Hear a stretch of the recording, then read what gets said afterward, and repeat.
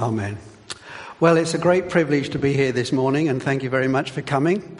As always, the preacher learns far more than the congregation. I've really enjoyed preparing and thinking around these passages. I'm not a regular preacher. I am a member of this congregation, and I just wanted to say thank you to John for giving me the opportunity. And if you want to follow in the Bibles, the reading, it is on page 968. We're looking at a passage in Matthew chapter 5. As I said, if you've got a church Bible, it's 968. What we are looking at is a series on what's called the Beatitudes. And just a little bit of background in case you haven't been following the series. Basically, we got to the stage in Jesus' life when crowds are starting to follow him. And he decides to retreat up into the mountains and to take his disciples with him. And he starts to teach his disciples. And I read one book and it said it's a bit like a summer school. And I think it's a good idea because obviously he's packing quite a lot of teaching in over a short period of time. And Matthew gives us, if you like, some of the main points of the teaching. And so we're looking at what's called the Beatitudes. And if you don't mind, I'd like to start with verse 3. Which isn't the passage I'm asked to speak on, but I think it's good just to remind us of actually where we've got to. I'm down at 9 and 10, by the way. That's where I'm meant to be. But I'd just like to start in verse 3. It says, "Blessed are the poor in spirit, for theirs is the kingdom of heaven." Blessed are the poor in spirit, for theirs is the kingdom of heaven. I'd like to say, really, what Jesus is saying, there are two kingdoms. There is the kingdom of this world, and there's the kingdom of heaven. And if you can grasp that, it'll help you to understand what he is talking about. There's the kingdom of this world, and there is the kingdom of heaven, or the kingdom of, and the value systems are very, very different. The value systems of the kingdom of this world are very different to the value systems of the kingdom of heaven. And there is this conflict between the two kingdoms because the values are so different. And I have tried to understand the kingdom. And for me, I understand it like this. God has made Jesus the king of his kingdom. And when Jesus came a little bit earlier, it says that Jesus said, "Repent, for the kingdom is near." Why is the kingdom near? Because the king is near. And at the end of his life, just before he goes to the cross, he says to Pilate, "My kingdom is not of this world." My kingdom is not of this world. And Pilate says, "So you are a king?" And he says, "Yes, I am a king." And what he is giving us here is the values of the kingdom. This is what Jesus expects. And I can see I've already muddled. Oh, I'm meant to be pressing this thing. You couldn't do all this for me, could you? Because I'm not very good at this. This is where I should be. But actually, can we go to the next slide? I'm sorry. You can see I'm not very practiced. I just encourage you. Think kingdom. We tend to talk a lot about the church. But actually, Jesus said very little about the church. He nearly always spoke about the kingdom. He talked in his parables. The kingdom is like this, the kingdom is like that. And I am really being blessed because in my early life as a Christian, people taught me about the kingdom. And he is saying, these are the qualities of the people in my kingdom. This is what I expect from people in my kingdom. And then he says, blessed are those in my kingdom. And these are the blessings if you're in the kingdom. How do we enter the kingdom? By realizing we are spiritual beggars, that without God we are nothing. And we call out to God when we realize that we are nothing. And we say, oh God, help me. Please forgive me. I believe in Jesus. And you turn to Jesus and you say, Jesus, I kneel before you. I want to spend the rest of my life following you as my King. Come into my life. And from now on, I want to learn to please you. I want to learn to obey you. I want you to be my King. And we enter the kingdom. We enter the kingdom. And it says here, blessed are those who are in the kingdom. So the next one, sorry, I will get to 9 and 10. But I've been thinking about this word blessed. And I don't know what you think about blessed, but it's one of those words we use a great deal. But what do we mean by blessing? I used to, when I first became a Christian, use the Bible, the Good News Bible. And it was an excellent Bible. But it used to say happy. Happy. And I don't think that's a good translation at all. I mean, how can you say happy are the sad? How can you say happy are the persecuted? So I've been thinking, and I have to be honest with you here, I actually am not very good at languages, and I'm no good at Greek. And I remember when I was at Bible college, one of the Bible college teachers said, unless you learn Greek, you can never be a good teacher. Well, I'm afraid I don't understand Greek. So, fortunately, we have some really good Bible teachers here. John's a great Bible teacher. Lou's a great Bible teacher. There's other here good Bible teachers. So if I've got this wrong, they'll put it right, okay? But let's look at the next slide. Thanks, Em. This is my understanding of blessed. First of all, it's God-given. And I think, like grace, it is undeserved, it's unmerited, it's good, and it's beneficial. However you put that package together, whether you say it's receiving God's undeserved beneficial favor, or whether you say it's receiving God's unmerited goodness, I think blessing has those ideas. So if you go through these Beatitudes, on the left, you have Jesus' expectation of what it means to be in his kingdom. The characteristics that he expects believers to have. And on the right-hand side, you have the blessings. So he expects us to understand that we are spiritually needy. But the blessing is that we're in the kingdom. He expects us to grieve and mourn and be sad. Sad about spiritual things, sad about what we see in the world. But the blessing will be that we will be comforted. He expects us to be humble. How different to the world. But the blessing is one day we will inherit. And so it goes on. He expects us to be pure, to be holy. On one day, the blessing will be that we will see God. Anyway, that's the background. Sorry about that. Now, I don't know how we go back, but never mind. We are verse 9. Let me read it. We're now where I'm meant to be. Okay, I've taken 5 minutes warming up.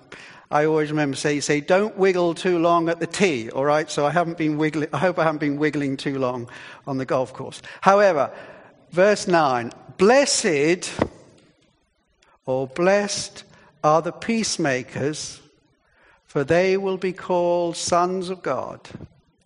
Blessed are those who are persecuted because of righteousness, for theirs is the kingdom of heaven. So now we've got to where I'm meant to be speaking. Okay, we're off. Blessed or blessed are the peacemakers, for they shall be called the sons of God. Now I need to tell you that my father had 2 sons. I am one and my brother is the other. Now I look like my father, but my brother does not look like my father. And one day, we actually came out of a local church, the local village church, and people were trying to make polite conversation as they do. And and we were all standing there, and one day somebody said to my father, speaking about me, there's no doubt who his father is. And with an absolutely straight face, my father said, is there any doubt about the other one? Well, you can imagine my mother had something to say. But because I looked like my father, he said, oh, he's just like his father. And the idea here is that if we are peacemakers, we would be just like God, because God is a God of peace. God is a God of harmony. God is a God who reaches out with his hand of peace. And he says, peacemakers will be called the sons of God, because that is a quality of God. He is a God of peace. What I'd also like to say here is, he is not saying that we should live a peaceful life. That isn't what this passage is. Blessed are the peacemakers. He's not saying blessed are the peaceful. He's not saying go and live in a tranquil village somewhere and be at peace with your neighbors. He isn't saying go up a mountain and enjoy the scenery and live in the beautiful peace of the mountains. He isn't saying go and get a little place by the beach and enjoy a peaceful existence. He's saying, blessed are the peacemakers. And I was struck. Jesus, when he was teaching, he said, when you go into a village, look for the person of peace. I don't know exactly what Jesus meant. I'm still learning. But he expects us to be involved in the community in a way of peace. We should bring peace and harmony in our communities. And we should see that we have a ministry of reconciliation, particularly bringing peace between people and God. And I know it's not so common these days, but I remember as a younger man, people would say, are you at peace with God? Or would you like to make peace with God? That's not an expression that is so common these days. But God is a God of peace. And Jesus expects us to be peacemakers. Now, some of you will know I travel a bit, and I travel to Pakistan with a guy called John Simmons. He used to be the pastor here several years ago. And he's a great guy to travel with.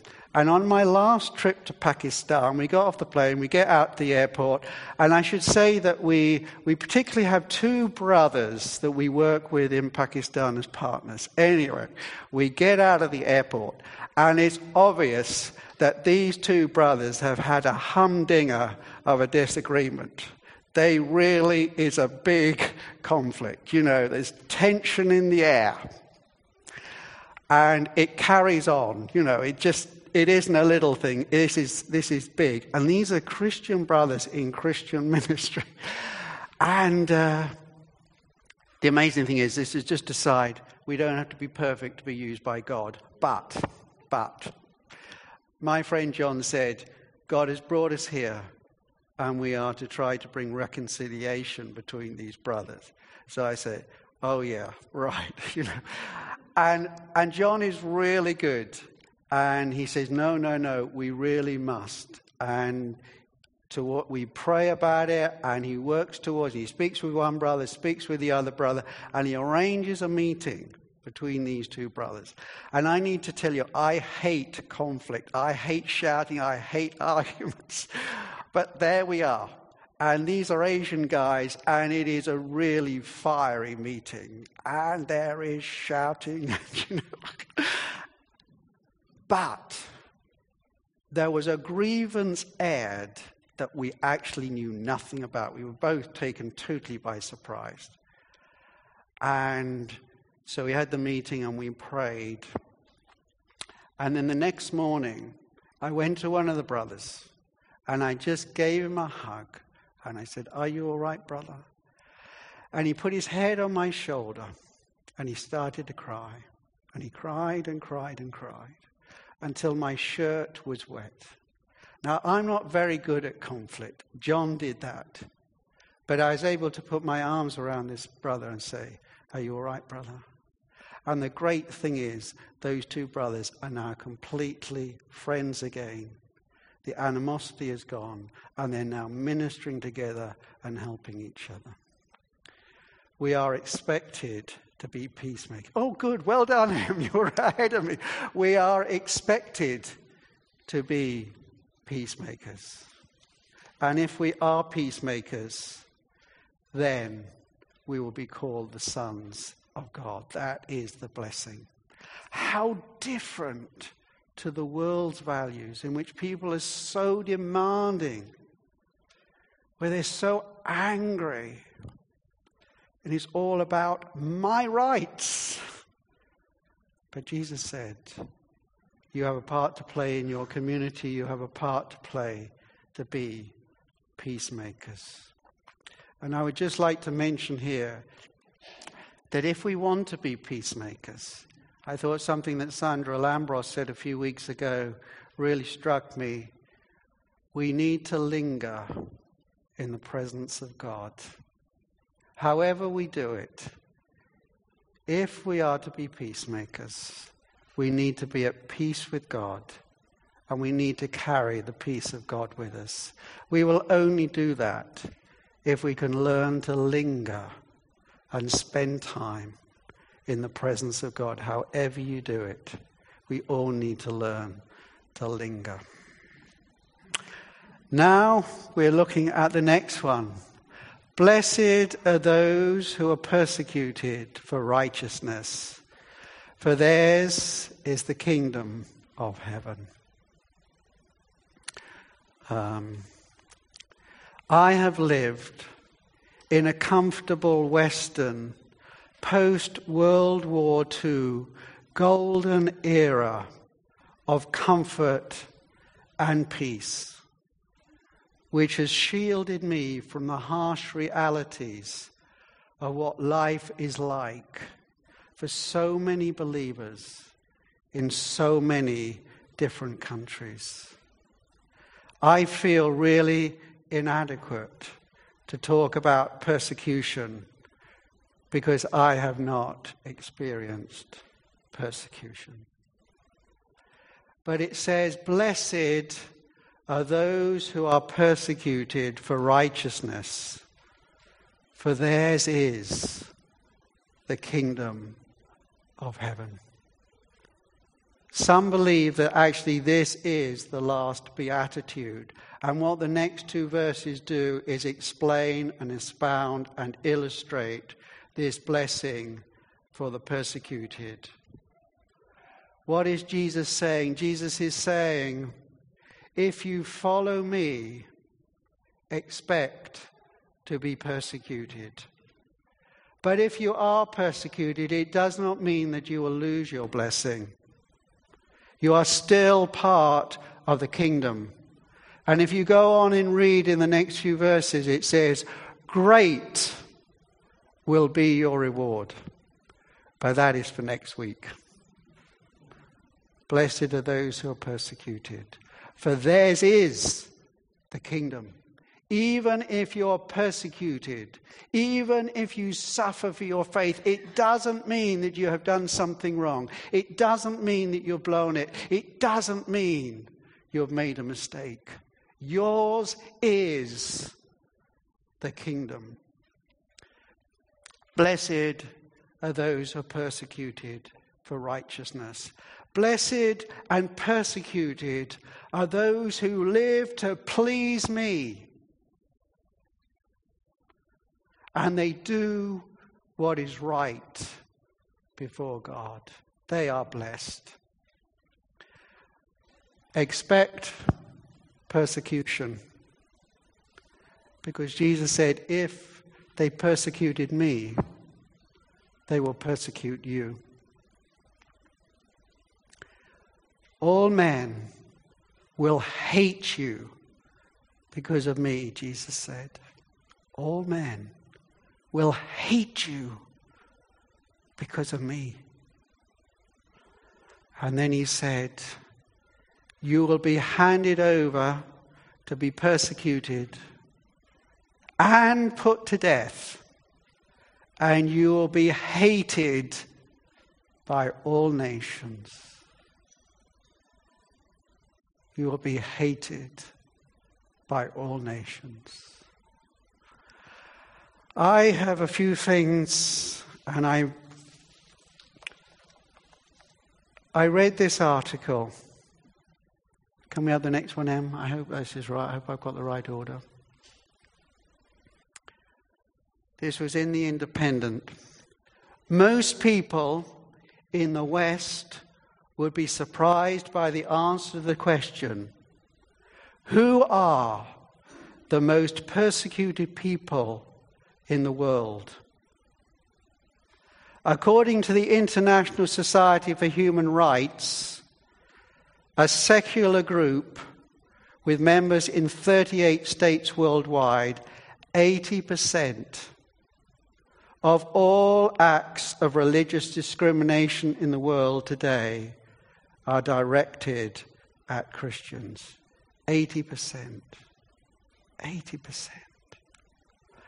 And then the next one, in the same article, it said this. The Center for the Study of Global Christianity in the United States estimates that 100,000 Christians now die every year, targeted because of their faith. That is 11 every hour. 11 Christians die every hour around the world because of their faith. I have been shielded because I live in a Western country post-Second World War. We have known peace in Europe that others have not known. I'd also like to read you an article that I have from Release International. And I would just encourage you, if you don't get magazines by Release International or Open Doors or Barnabas Fund, it is well worth getting one of these. And this is about, it's called Inside the Secret Gulag. It's in North Korea. I can't read it all, but I'm struck, and I can't pronounce some of the words, by the way. So, anyway. North Koreans found guilty of lesser infractions are sent to the Kyoyaya, or ordinary labor camps, from which they might one day be released. But those found guilty of serious crimes, such as practicing Christianity, are sent to the a different word, okay, controlled areas for political prisoners. The regime may arrest entire families, punishing 3 generations of a family for the crime of just one member. Most prisoners sent to this place are incarcerated for life.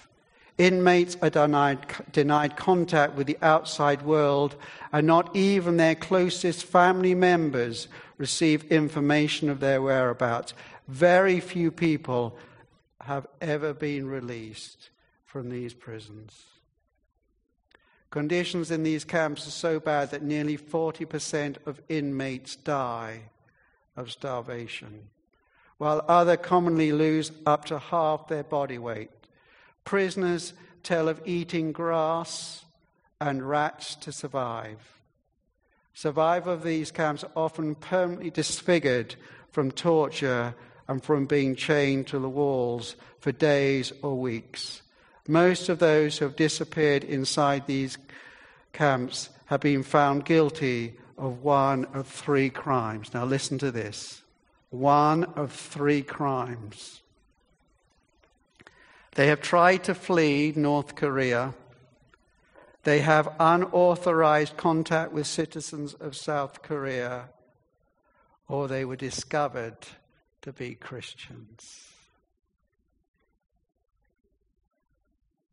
Jesus says, expect persecution, but yours still is the kingdom of heaven. On a more personal note, some of you know that I travel to different countries, and you might have heard me tell the story of going to a place called Abyei in South Sudan. And this is on the border with North Sudan. And 3 times the northern Arab Muslims have come in and destroyed the city of Abyei. 3 times the church has been destroyed. 3 times the Christians in Abyei have rebuilt the church. 2.5 weeks before, when I last went to Abyei, 2.5 weeks before I got there, 140 South Sudanese have been shot and killed in Abyei by the Muslim Arabs. 20 from the church of Abyei, 2.5 weeks before I got there. And I go to the church,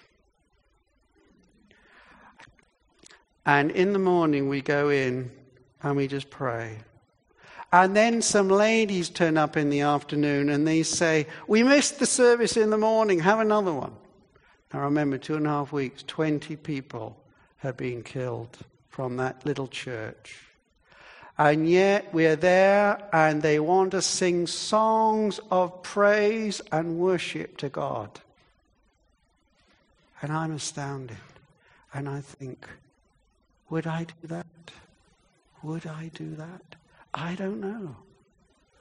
But they had come to that place of realizing that without God they had nothing. Blessed are the spiritually poor. They had learnt to go again and again and again to God, even in the most desperate situations. I'd like to tell you about another one.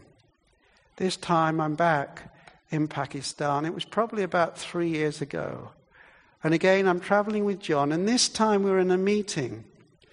And this meeting is with Christians who have been in prison, or their families that have somebody in their family who is in prison. They're all Christians.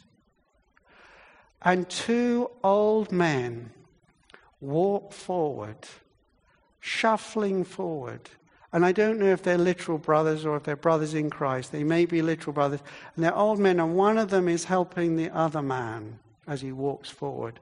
And he gets a chair for this man to sit down. And they're standing there. And Sahel leans across to me and he says, these men have really suffered for Christ. And you know what these men did? They were at the front and they sang songs of praise to God. And John on my other side leant across and he said, we're in the presence of the persecuted church. And I just want to leave you with this thought. But before I get there, I jumped a little bit. My time is almost gone, but we all know of some of the terrible suffering that is going on around the world. Christians, I have just mentioned, are really suffering in North Korea. You cannot fail to know about what is happening in places like Syria, Palestine, Iran, Iraq, Nigeria, Darfur, Nuba Mountains. I would just encourage you to learn more about the persecuted church. These are our brothers. These are our sisters. And I don't want to alarm you, but I want to ask you this question.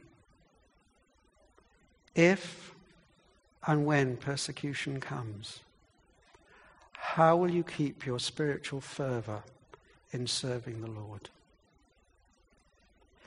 If, for example, you can no longer send your children to a good school or any school, what if you live in a country where it's illegal to teach children the Bible? What if you lived in a country where it was illegal for somebody under the age of 18 to be part of this service? What if you couldn't get a good job? What if you were barred from getting a good job because you're a Christian?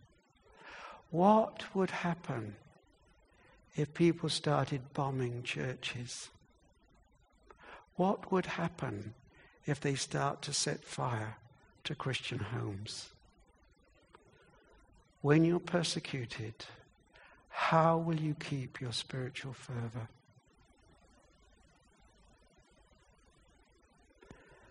The book of Romans says, do not lose your spiritual fervor in serving the Lord. And I'd just like to conclude.